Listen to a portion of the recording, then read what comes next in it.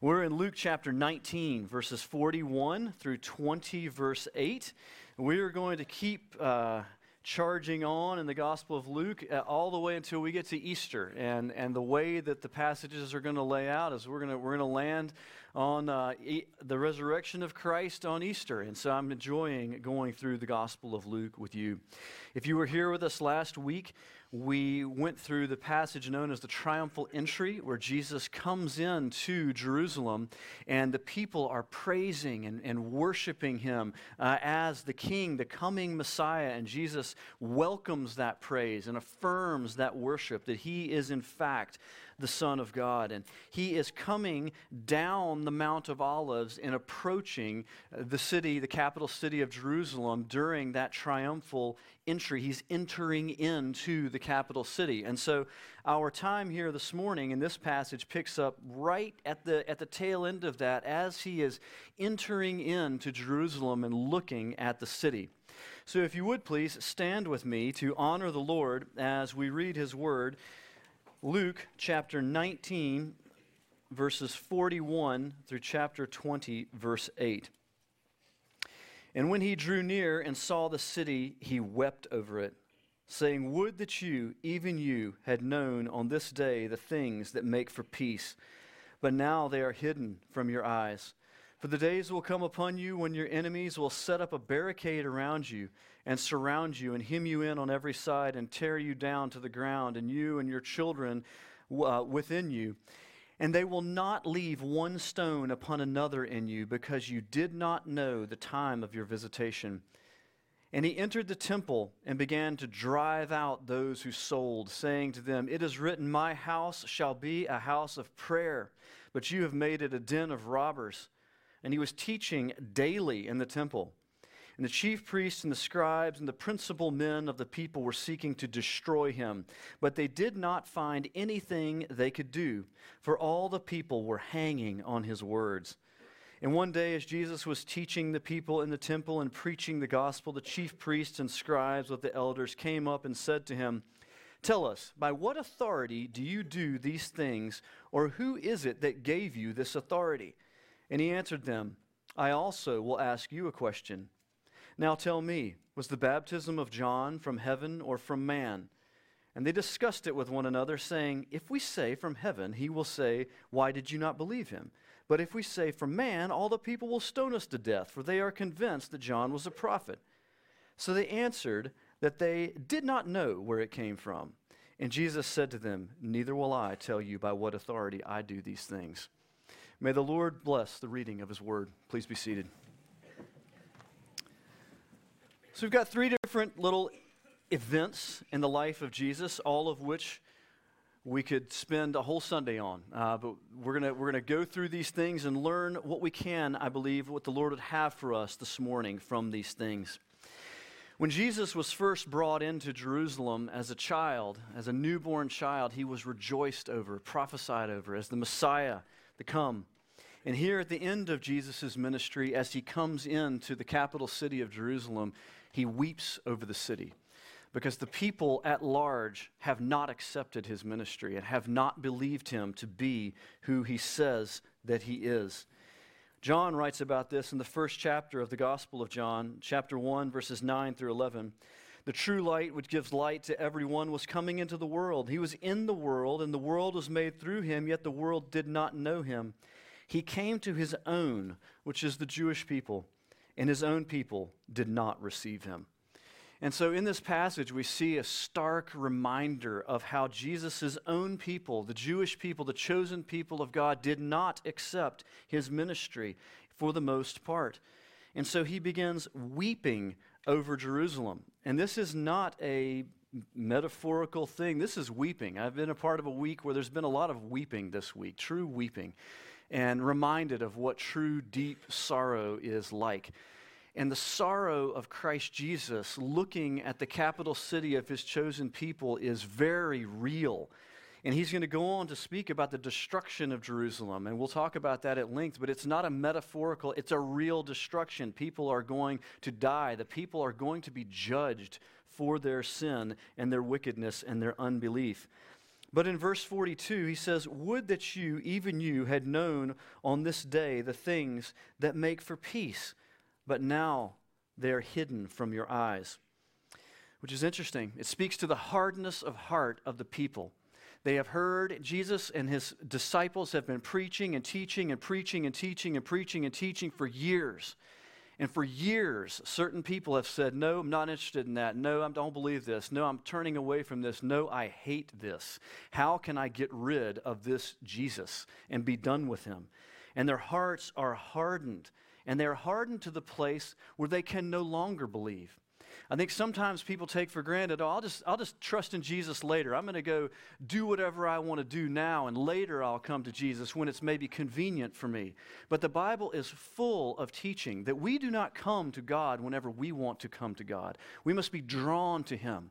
And when our hearts are convicted and the door is open, that is the time of response to Jesus Christ. And when hearts are hardened, judgment will come. In ancient Israel, when the nation of Israel was so rebellious after prophet after prophet after generation had been called to the Lord, and over and over and over they refused, and instead of getting better, they got worse, because we are never neutral, our hearts are desperately wicked, and when we are not seeking the Lord, we will be going away from him. And the Lord brought in Assyria to overthrow and to judge Israel. And he brought in Babylon to overthrow and to judge Judah. And here we are many years, many generations later, where the Lord God is going to bring in Rome to judge Israel at this time. But it's very personal. This whole section of verse 41 through 44 says you, your, you, 15 times in just a few verses. It's not a general thing. He's looking at people, and Jesus is talking to people, and he's saying, "You are the one. You have rejected Jesus. Your people have rejected the salvation of God." And he weeps over what is getting ready to happen, and then he prophetically describes it. He says in verse 43, "For the days will come upon you when your enemies will set up a barricade around you and surround you and hem you in on every side and tear you down to the ground, you and your children within you, and they will not leave one stone upon another in you, because you did not know the time of your visitation," speaking to the coming of Christ and believing in him. And so were these words fulfilled? They were absolutely fulfilled down to the letter. In 66 AD, after the death, burial, resurrection, and ascension of Christ, led by the Essenes and the Zealots who were political zealots, who thought that they were bringing about the salvation of the people of Israel by overthrowing the Romans and restoring national Israel. They started rioting in Caesarea, and then the uprising went to Jerusalem, and before 66 AD was over, there was open war against Rome, and that they had taken back the capital city into full Jewish control, and they thought they had a great victory. But 2 years later, Vespasian came with 60,000 Roman soldiers and began to siege Jerusalem. And the siege went on for some time until the death of Nero, and civil war broke out, where there had to be a suspension of the war as Vespasian was called to Egypt. But they had not forgotten what was going on in Israel and in Jerusalem and the rebellion of the people. So 2 years later, in 70 AD, Titus came back and resumed the war. And his commands were at end this affair as quickly as possible and at any cost. And so he went in, and for 5 months there was a brutal siege of Jerusalem until finally the temple fell on August 30th of 70 AD. And the Romans entered the city and pillaged and burned it. They destroyed the temple to the ground, assembled it into pieces until there was no temple left. They banned and forbid temple practices and forbid the rebuilding of the temple, that it may never stand again, and it has not unto this day. And it was a bitter price, for a third of the Judean population was killed in this war with Rome. This is commemorated in Rome now. There's a giant arch. It's called the Arch of Titus. Maria and I saw this when we went to Rome, and on it are carved all these engravings of remembering the looting of the temple and the destruction of Jerusalem. And this monument still stands to that sad day. But it happened exactly as Jesus said it was going to happen. And there was no joy in this. We see over and over. You'll hear me often talk about the judgment of God towards sin. And always there's sadness in the heart of God. There's no joy. God does not desire judgment. He desires salvation. He desires people to turn away from their sins. And he weeps over this horrible event that is coming as the consequences of generations of rebellion in the hearts of these people.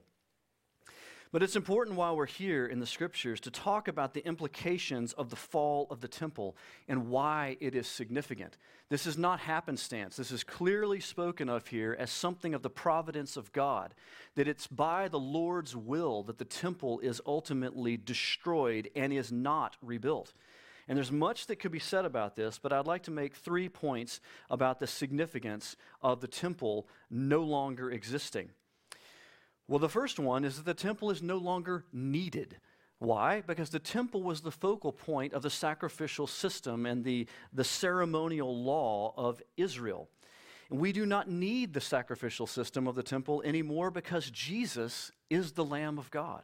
Jesus was the Lamb of God who came not to cover the sins of the world, but to take away the sins of the world. And when your sins are taken away by the salvation of Jesus Christ, you don't need another sacrifice and another sacrifice and another sacrifice. In the past, these things were done symbolically to show the passing forward of guilt. But the passing forward of guilt had to end somewhere. And the hope was that there would be a final Messiah that did away with our sins. And this is who Jesus is. This is what they would not believe. And so there is no need for temporary or symbolic sacrifices. We must go now to Christ Jesus our Lord, and by faith believe in what he has done for us. And so it is not needed anymore. Secondly, there is no more separation between God and humanity. One of the great, beautiful, seismic shifts between the Old Testament and the New Testament, the Old Covenant and the New Covenant, is the nearness of God to us through the indwelling of the Holy Spirit. In the temple, there was a series of structures that kept the people outside and separated in some way from God. Whether if you were a Gentile, you were the furthest out. If you were Jewish, you could come a little bit further in. If you were in the priesthood, you could come a little bit further in. If you were a high priest, you would have the closest nearness to the presence of the Lord, but even then, only at certain times. But we know that at the death of Christ upon the cross, something dramatically important happened. This curtain that separated the holy place from the most holy place is torn in half. And it's recorded for us here in the Gospel of Luke. We'll get to it in some weeks, chapter 23, verse 45. But Mark gives us a little detail that's very important. The direction in which this thing was torn in half. And this is no shower curtain, folks. This is a massively heavy curtain that separated two parts of a building. And Mark says that it was torn from top to bottom, which means that God tore it in half. And it's recorded in Scripture that we might know that the Lord Jesus is tearing open the separation between God and man, that there might be something new happening in the world. And it's only a little while later that we have the wonderful, beautiful passage in Acts chapter 2 of the day of Pentecost, where the Lord sends his Holy Spirit to indwell the hearts of his people. Those that love him have the near presence of the Holy Spirit. And Paul writes about it as our bodies being the temple of the Holy Spirit. The people that read these things at that time would have still had a near memory of the temple and understood what it meant for God's presence to reside at the temple. And what shocking language that God's presence by his Spirit now dwells in the hearts of those who believe in him.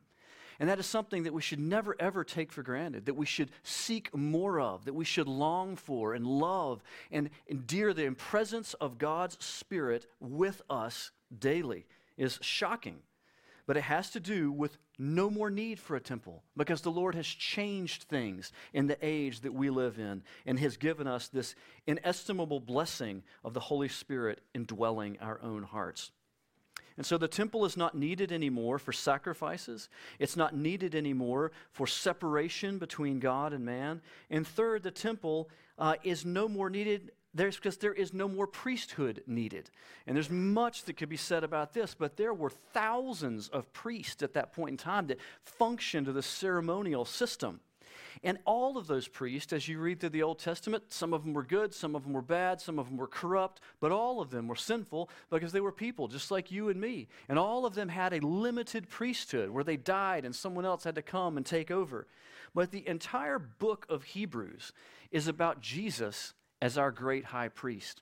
Now that the temple is done away with and the priesthood of corrupted people is done away with, Jesus has taken on that role in himself. And he is our great, our perfect, our compassionate, our everlasting high priest and advocate before God the Father. We no longer have to go to a priest. There are some religions that teach very much you must go to a priest. And if you want to encounter God, you must go to another human being to give you access to God. The New Testament and the Scriptures are very clear that Jesus is our high priest. And by his Spirit, we go to the Lord in prayer and we approach the throne of grace of Jesus Christ directly. And this is an incredible joy. All three of these things are good news. And all three of these things are great progress toward being more near to God and having a more personal relationship with God and put us in a dramatically better place than the people that lived in the Old Testament. And we should not desire to go back to those things. I encounter regularly people that have almost a fascination with the Old Testament temple, and they seem to want to go back to those things. And I talk to them, why would you want to go backwards in what the Lord is doing? Don't go backwards. Be assured that the destruction of the temple, both as judgment and as a work of the Lord, was part of taking us into the new covenant of Christ. The covenant of grace. So that's a little bit about the temple and the destruction of the temple and Jesus' prophetic word that it would be destroyed and what happens as it is destroyed. But Jesus carries on and goes into Jerusalem. And when he goes into Jerusalem, he does what he continuously does. And then what his apostles will do. He goes into the temple and begins to teach the people. But at this point, he is going into the temple during the Passover week, which is the busiest time in the capital city, where people are making pilgrimage from all over the nation to come and to offer sacrifices and to be a part of what is happening at Passover. So the city is just bursting at the seams, and people are coming to the temple to make sacrifices. And he comes and he sees the temple as a place that is overrun with business. And he says that scriptures say that he goes and drives out those who were selling. Mark, in his gospel, gives us more detail. Says he turns over the tables of the people that are doing business. That is a dramatic thing. If you went into the farmer's market and started flipping tables over, people would have an aneurysm. And they'd call the police because what is happening here? Who is this guy and what does he think he's doing? In John, it talks about Jesus driving them out with a whip that he made personally. And in the midst of all this, what is he quoting to them? He's quoting to them the Old Testament prophets. He's quoting to them Isaiah and Jeremiah, people who were calling the people back from their sins and telling them that the judgment of God is coming. And Jesus is taking on this prophetic role with passion and hatred for what is going on. So often we see Jesus rightly as a man full of love and compassion. But Jesus was also full of great power and authority. And part of the power and authority of Jesus is that not only does he love what God loves, he hates what God hates.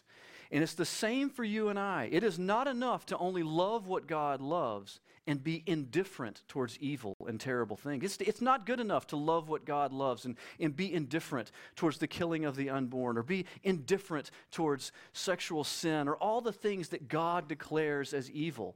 We must both love what God loves and hate what God hates and take action against the things that the Lord hates and declares as evil. And Jesus is doing this. He looks at the state of the temple worship during this key festival, and it enrages him. So what is happening here is he's coming into this place called the court of the Gentiles.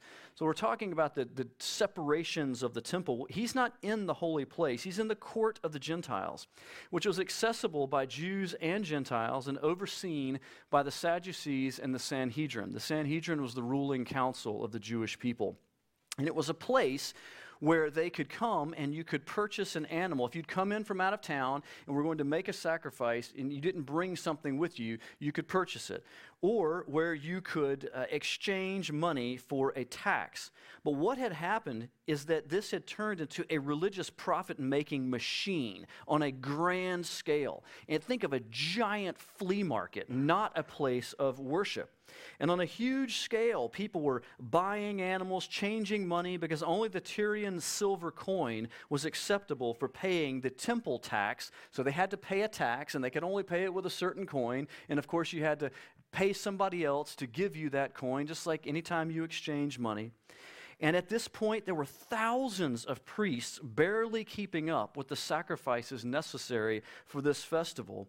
And it is a massive scale of business where the Sanhedrin and the Sadducees drew their main profit as the ruling class of the Jews. And for Jesus to go in and disrupt this whole scene is going to cost them a serious amount of money. This is like Paul in Ephesus with the people that made silver idols to Artemis. And when Paul started preaching the gospel, they started losing money because people quit buying idols. And so they went and tried to chase Paul out of town. And the same type of thing is happening here.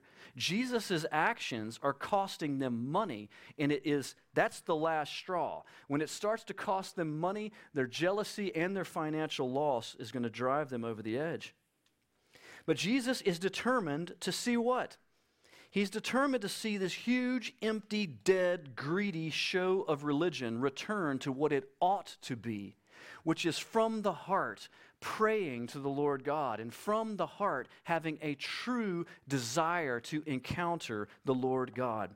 And so he quotes to them from Isaiah and Jeremiah, and I'm going to read to you from the passage that he is quoting in Isaiah 56. Isaiah 56, 6 through 8. And the foreigners who join themselves to the Lord, to minister to him, to love the name of the Lord, and to be his servants, everyone who keeps the Sabbath and does not profane it, and holds fast my covenant, these I will bring to my holy mountain, and make them joyful in my house of prayer. Their burnt offerings and their sacrifices will be accepted on my altar, and my house shall be called a house of prayer for all peoples. The Lord God, who gathers the outcasts of Israel, declares, I will gather yet others to him besides those already gathered. And so Isaiah is talking about people from every nation coming into Israel and encountering the Lord and finding that it is a place of prayer, a place where people may speak directly to the Lord. They may pour their hearts out to the Lord and personally encounter God, not an idol that has eyes that cannot see and hands that cannot act or ears that cannot hear, but a true and a living God. And the other half of what Jesus says comes from Jeremiah chapter 7, which is a chapter of condemnation for the abominations of the people and the wickedness of the people and all the things that they're doing that is enraging the heart of God and condemnation that's coming on the backside of it. And they says that they have turned my house into a place of business where they're actually using religion to rob people or using religion as a pretense of getting money from people. And this will not be tolerated by the Lord. The house of the Lord being a house of prayer. What does this mean? Well, it means certainly the obvious, that we should pray here. But let's look at a broader context and then bring it down to that specifically. The temple and the gathering of the church as a application of this should be a place where our hearts are turned towards the Lord. The gathering of God's people at the temple then and the local church now is to be a sacred place, not a secular place. We live in the secular world Monday through Saturday, and we encounter all the godless secular things of the world over and over and over. But when we come to gather with other Christians, and when these people came to remember the Passover, remember God's works in Israel in the past, it was to be a sacred time, a time of true spiritual devotion. Understanding who God is, believing who God is, and then speaking to him and praying to him and pouring your heart out to him. Not religious leaders growing rich off of ceremony or going through motions outwardly that have no actual resonance in your heart. And we must guard against these things. We must guard against becoming the same way. having dead religious rote routine that means nothing to our hearts, or being wildly mistaken that we can give money to God and think that He will be satisfied with us because of receiving that. I say it over and over. God does not want your money. He wants far more than that. He wants your heart. He wants you to love Him from the heart. He wants you, and He wanted these people to come to the temple and from the heart worship the Lord. That is when God is pleased with His people then and now. And that always involves prayer. It always involves understanding that we can have a personal relationship with God. You think about back in the old day, one of the great characters that does this is Hannah in the tabernacle. Before the temple is built, there's always a place for people to come and encounter God. And she comes and she prays about her childlessness, her inability to bear a child, and she pours her heart out to God in prayer at the tabernacle, asking God, weeping, God, give me a child. And what a beautiful picture of someone in earnest devotion coming in humility and asking God to grant the desire of their heart. And this is what should be happening when we come to church and we gather together. That we should be a people of prayer. That we are quick and constant and serious about prayer. But it's interesting that the prayer that Jesus most often upholds is private prayer. Not prayer for a show, not prayer with long and many words and complicated words and all kinds of ceremony, but private prayer, which points to your personal devotion to God, the intimate personal relationship that's possible between God and human beings. And so we want this church to facilitate you entering into prayer with the Lord, confessing your sins, coming and praying. You should never, ever be ashamed of praying in this place. If you know your heart is burdened, come early, stay late, bow your head and pray. If you see somebody praying in these chairs before or after the service, don't stand next to them and loudly keep talking. Move off and quiet your tone and make room for people to pray. We have cushions right over here that our dear sister Marcia made with her own hands that you might kneel in this place. And I know this concrete's hard. Go get a cushion, kneel and pray and pour out your heart to the Lord. And if you know somebody is dealing with something heavy and you see them praying, go put your arm around them, pray with them. And you go wander back over this way, there's a little room back over there that is used. Unfortunately, every place in this church is used these days, but it's only used really on Sunday morning and in the middle of Wednesday night. But other than that, it's just a good place to pray. It's quiet, it's off to itself. If your heart is burdened, go and pray.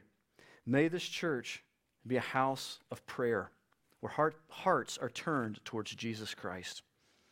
May Jesus be glad with what He sees in this church, not upset, not bringing a rebuke as to what He sees in this church. Let our hearts be turned towards prayer. All right, so these are two of the things that Jesus is doing here. He weeps over coming judgment. He comes in and works to correct some great wrong and injustice that He sees in the temple. But they don't hear Him because He goes on in chapter 20. They're angry. The people that control that situation don't repent. They don't change. They come looking for more fault. And they say, by what authority have you done these things? Because Jesus keeps coming back to the temple and He keeps preaching and He keeps teaching. And so we see that in chapter 20. One day, as Jesus was teaching the people in the temple, and we know that this whole last section of the Gospels is about the Passover week, preaching and teaching the gospel, the chief priests and the scribes come up to Him. And so I want to point out this regular pattern of Jesus, because it's the same thing that was happening earlier, and it's the same thing that happens over and over and over in the life and ministry of Jesus, that He's teaching the Word of God, and He's preaching to them the gospel of the good news of Jesus Christ. That's why they call Him a rabbi. He was a teacher. He came telling people about who God is, revealing to them the truth about God. And because of this, they wanted to hear more and more of what He had to say. But two words are used here. One is teaching and one is preaching. And they're not the same word because they're not the same thing. In some churches and some churches just fall into a false understanding, or they don't go far enough. There's teaching, but there's not preaching.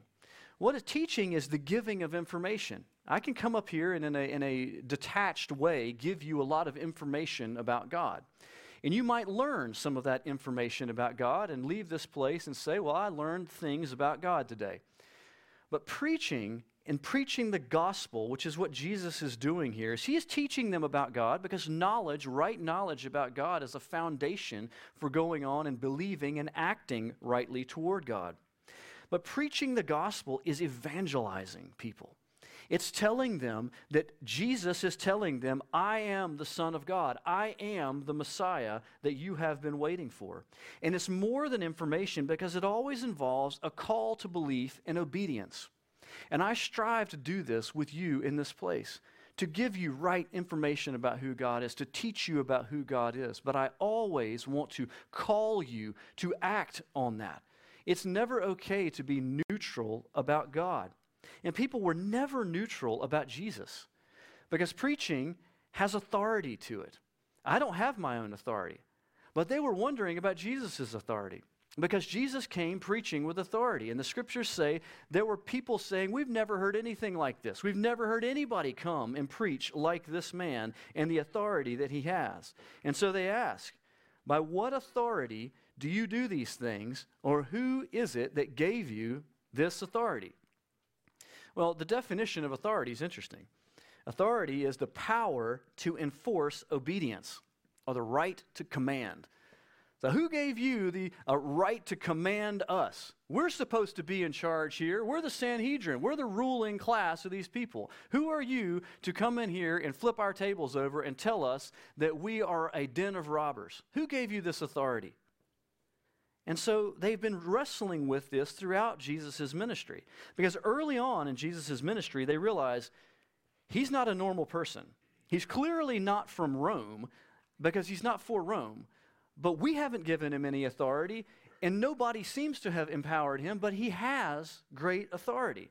And so midway through the Gospel of Luke in chapter 11, verse 15, they try to accuse him of getting his authority from the devil. They tell him that he's possessed of a demon. But everybody rejects that because clearly Jesus is good. This is nonsense. He's not of the devil. He's against the devil. And so it takes them to the final conclusion that none of them want to reach, which is that his authority is of God because he is God. He is divine. He is speaking as God. That's why there is nobody that has ever spoken like him before, and his authority pierces them to the heart and drives them either to hate him or love him. Because as he speaks to them about the gospel, the good news of his coming as the Son of God, there is a reaction always to God's word. We see it all the way from the Old Testament to the New Testament. People will either believe and follow and worship and obey, or they will rebel and reject and harden their hearts and hate God. There is a separation that comes through preaching. And so Jesus is doing this in the temple, preaching to these people. But I want us to note the ministry of Jesus is passed down and continued on by the apostles and by Paul and those that planted the early churches. And it is this ministry of preaching and teaching. And so what Jesus did by going into the temple and teaching and preaching and bringing the authority of God to bear and preaching the good news is the exact same thing that the early apostles do, because they're preaching and teaching before the destruction of the temple. So they come right back and do the same thing that Jesus did. They preach and teach in the temple, and then they go to the synagogues and they try to persuade people from the Word of God who Jesus was and what his ministry was all about. And when they go out in their missionary endeavors, they go again to the synagogues, and then they plant local churches. And what do they do in those local churches? They teach and they preach, because the teaching and the preaching of God's word is what gives us a right understanding of who God is. This is why Jesus did this. And Paul, in his last letter to Timothy, in a letter that is specifically related to ministry within the church, he gives him this great charge in one of the last chapters that he writes before his death. Paul says to Timothy, I charge you in the presence of God and of Christ Jesus, who is to judge the living and the dead, and by his appearing and his kingdom, preach the word. Be ready in season and out of season. Reprove, rebuke, exhort with complete patience and teaching. For time is coming when people will not endure sound doctrine, but having itching ears, they will accumulate for themselves teachers to suit their own passions, and will turn away from listening to the truth and wander off into myths. As for you, always be sober-minded, enduring suffering, do the work of an evangelist, fulfill your ministry. And so Paul charges him in this powerful, multi-layered way to do what I'm trying to do to you this morning, which is preach God's word to you. Help you understand who God is, and to press your soul to believe in Him, to trust Him, to confess your sins, that you might find life in Jesus Christ. And I am fully committed to this pattern, which I understand to be a biblical pattern. I would ask you to pray for me as I try to fulfill this ministry in this church, to preach and teach God's word, that it might have a dramatic and life-giving impact on your life. And from this flows everything else, all the other good and beautiful parts of the Christian life. It drives our joyful singing and worship. What we did here before, we did it chronologically before, but in reality, it follows the preaching, because the songs that we sing and the way in which we sing them flow from a right understanding of who God is. Acts of service to others and to the poor flow from a right understanding of who God is. People that have reversed that in the past taught something called a social gospel, that going and doing acts of service is what comes first, and then that defines our understanding of God. But that's not accurate. That's not how Jesus or the apostles ministered. Our heart for prayer flows from understanding who God is. We don't come and pray to Him first, or we will be misguided. And so many people, their prayers are misguided. They know there's a God out there, but they don't know how to pray to Him. And they don't know what words to say or how to encounter Him. What they need is they need to understand who God is, believe in Him, and then be able to pray to Him. And so there is a direction to all of these things. Preaching and teaching the Bible defines our other actions and not the other way around. It defines our personal religious experience. So to wrap up our time together this morning, I want to look at the crowd reaction. One of the things I love about the Gospels is that it's always recording the reaction of the crowd. We don't get that in the epistles or various other things. We don't know what happened when people read Paul's letters openly. And the book of Acts and the Gospels, though, talk often about people's reactions. And in verses 47 and 48 is the summary reaction to what is happening here with Jesus. It says, and he was teaching daily in the temple, and the chief priests and the scribes and the principal men of the people were seeking to destroy him. But they did not find anything they could do, for all the people were hanging on his words. What an incredible statement. I hope that there have been times in your life where the things of God were so interesting to you and your heart was so into them that you were listening to every word because you wanted to hear, what is God? Who is God? Who is Jesus? What is Jesus' will for my life? Jesus, help me with this. Whatever it may be, your heart was greatly engaged with it. And the people are in awe of the teaching of Jesus.